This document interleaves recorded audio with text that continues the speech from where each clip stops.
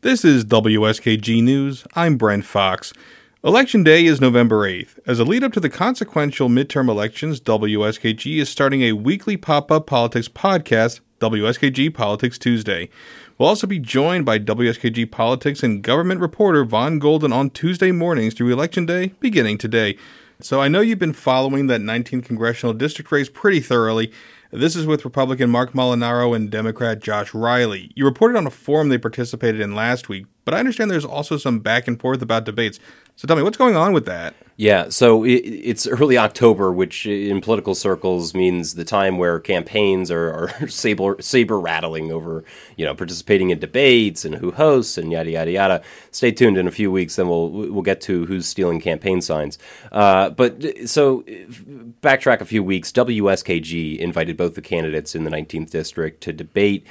We've been regularly hosting those debates going back a number of years.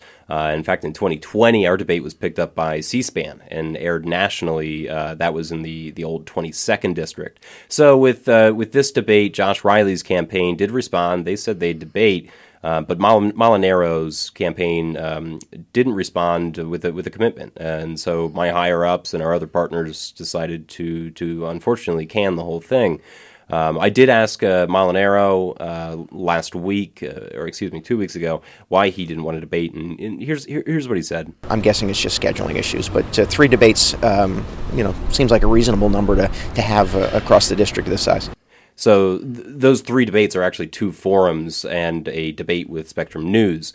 Both of those forums were held by Chambers of Commerce last week, and Riley only participated in the second one of those, and that was with the Greater Binghamton Chamber of Commerce. His campaign told me he didn't do the first one because of a long-standing family commitment. But the second one, at the second forum, he confirmed he would participate in this debate with Spectrum. Aside from that comment, we really haven't heard any other details about these debates, though. And that race is heating up, right? Yeah. The 19th district, that includes Broome, Tompkins, Tioga, Cortland counties, going all the way east to Columbia County. It's rated as a toss-up by Cook Political Report, and it's really one of the most competitive districts in the whole country at this point. I also know you were up in Ithaca chasing around another politician early last week. Governor Kathy Hochul made a visit to the 10 square miles, but this wasn't announced, so why was she there? Yeah, I that's what I do on my weekends. I chase politicians around for fun. That's why I have so many friends.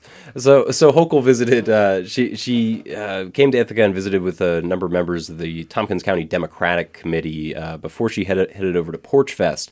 The thing about this was none of it was released on her campaign schedule. And her official office sends out a daily, where's the governor going to be to reporters, and it only said she would be in Tompkins. So I honestly went up to Porch Fest and luckily ran into a few people and got the details. But her, during this visit, her press team told me she wasn't taking questions. I was able to get one in on cryptocurrency mining. But the press team later told me she was just there to talk with voters. And what else can we expect to hear on the full Politics Tuesday podcast?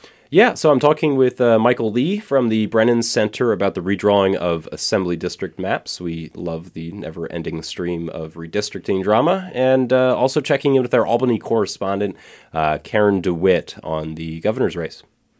Okay, you get one more shameless plug here. Where can we get the podcast? All right, head on over to yourpublicradio.org and look for the Politics Tuesday tab, or you can find it wherever you find your WSKG podcasts.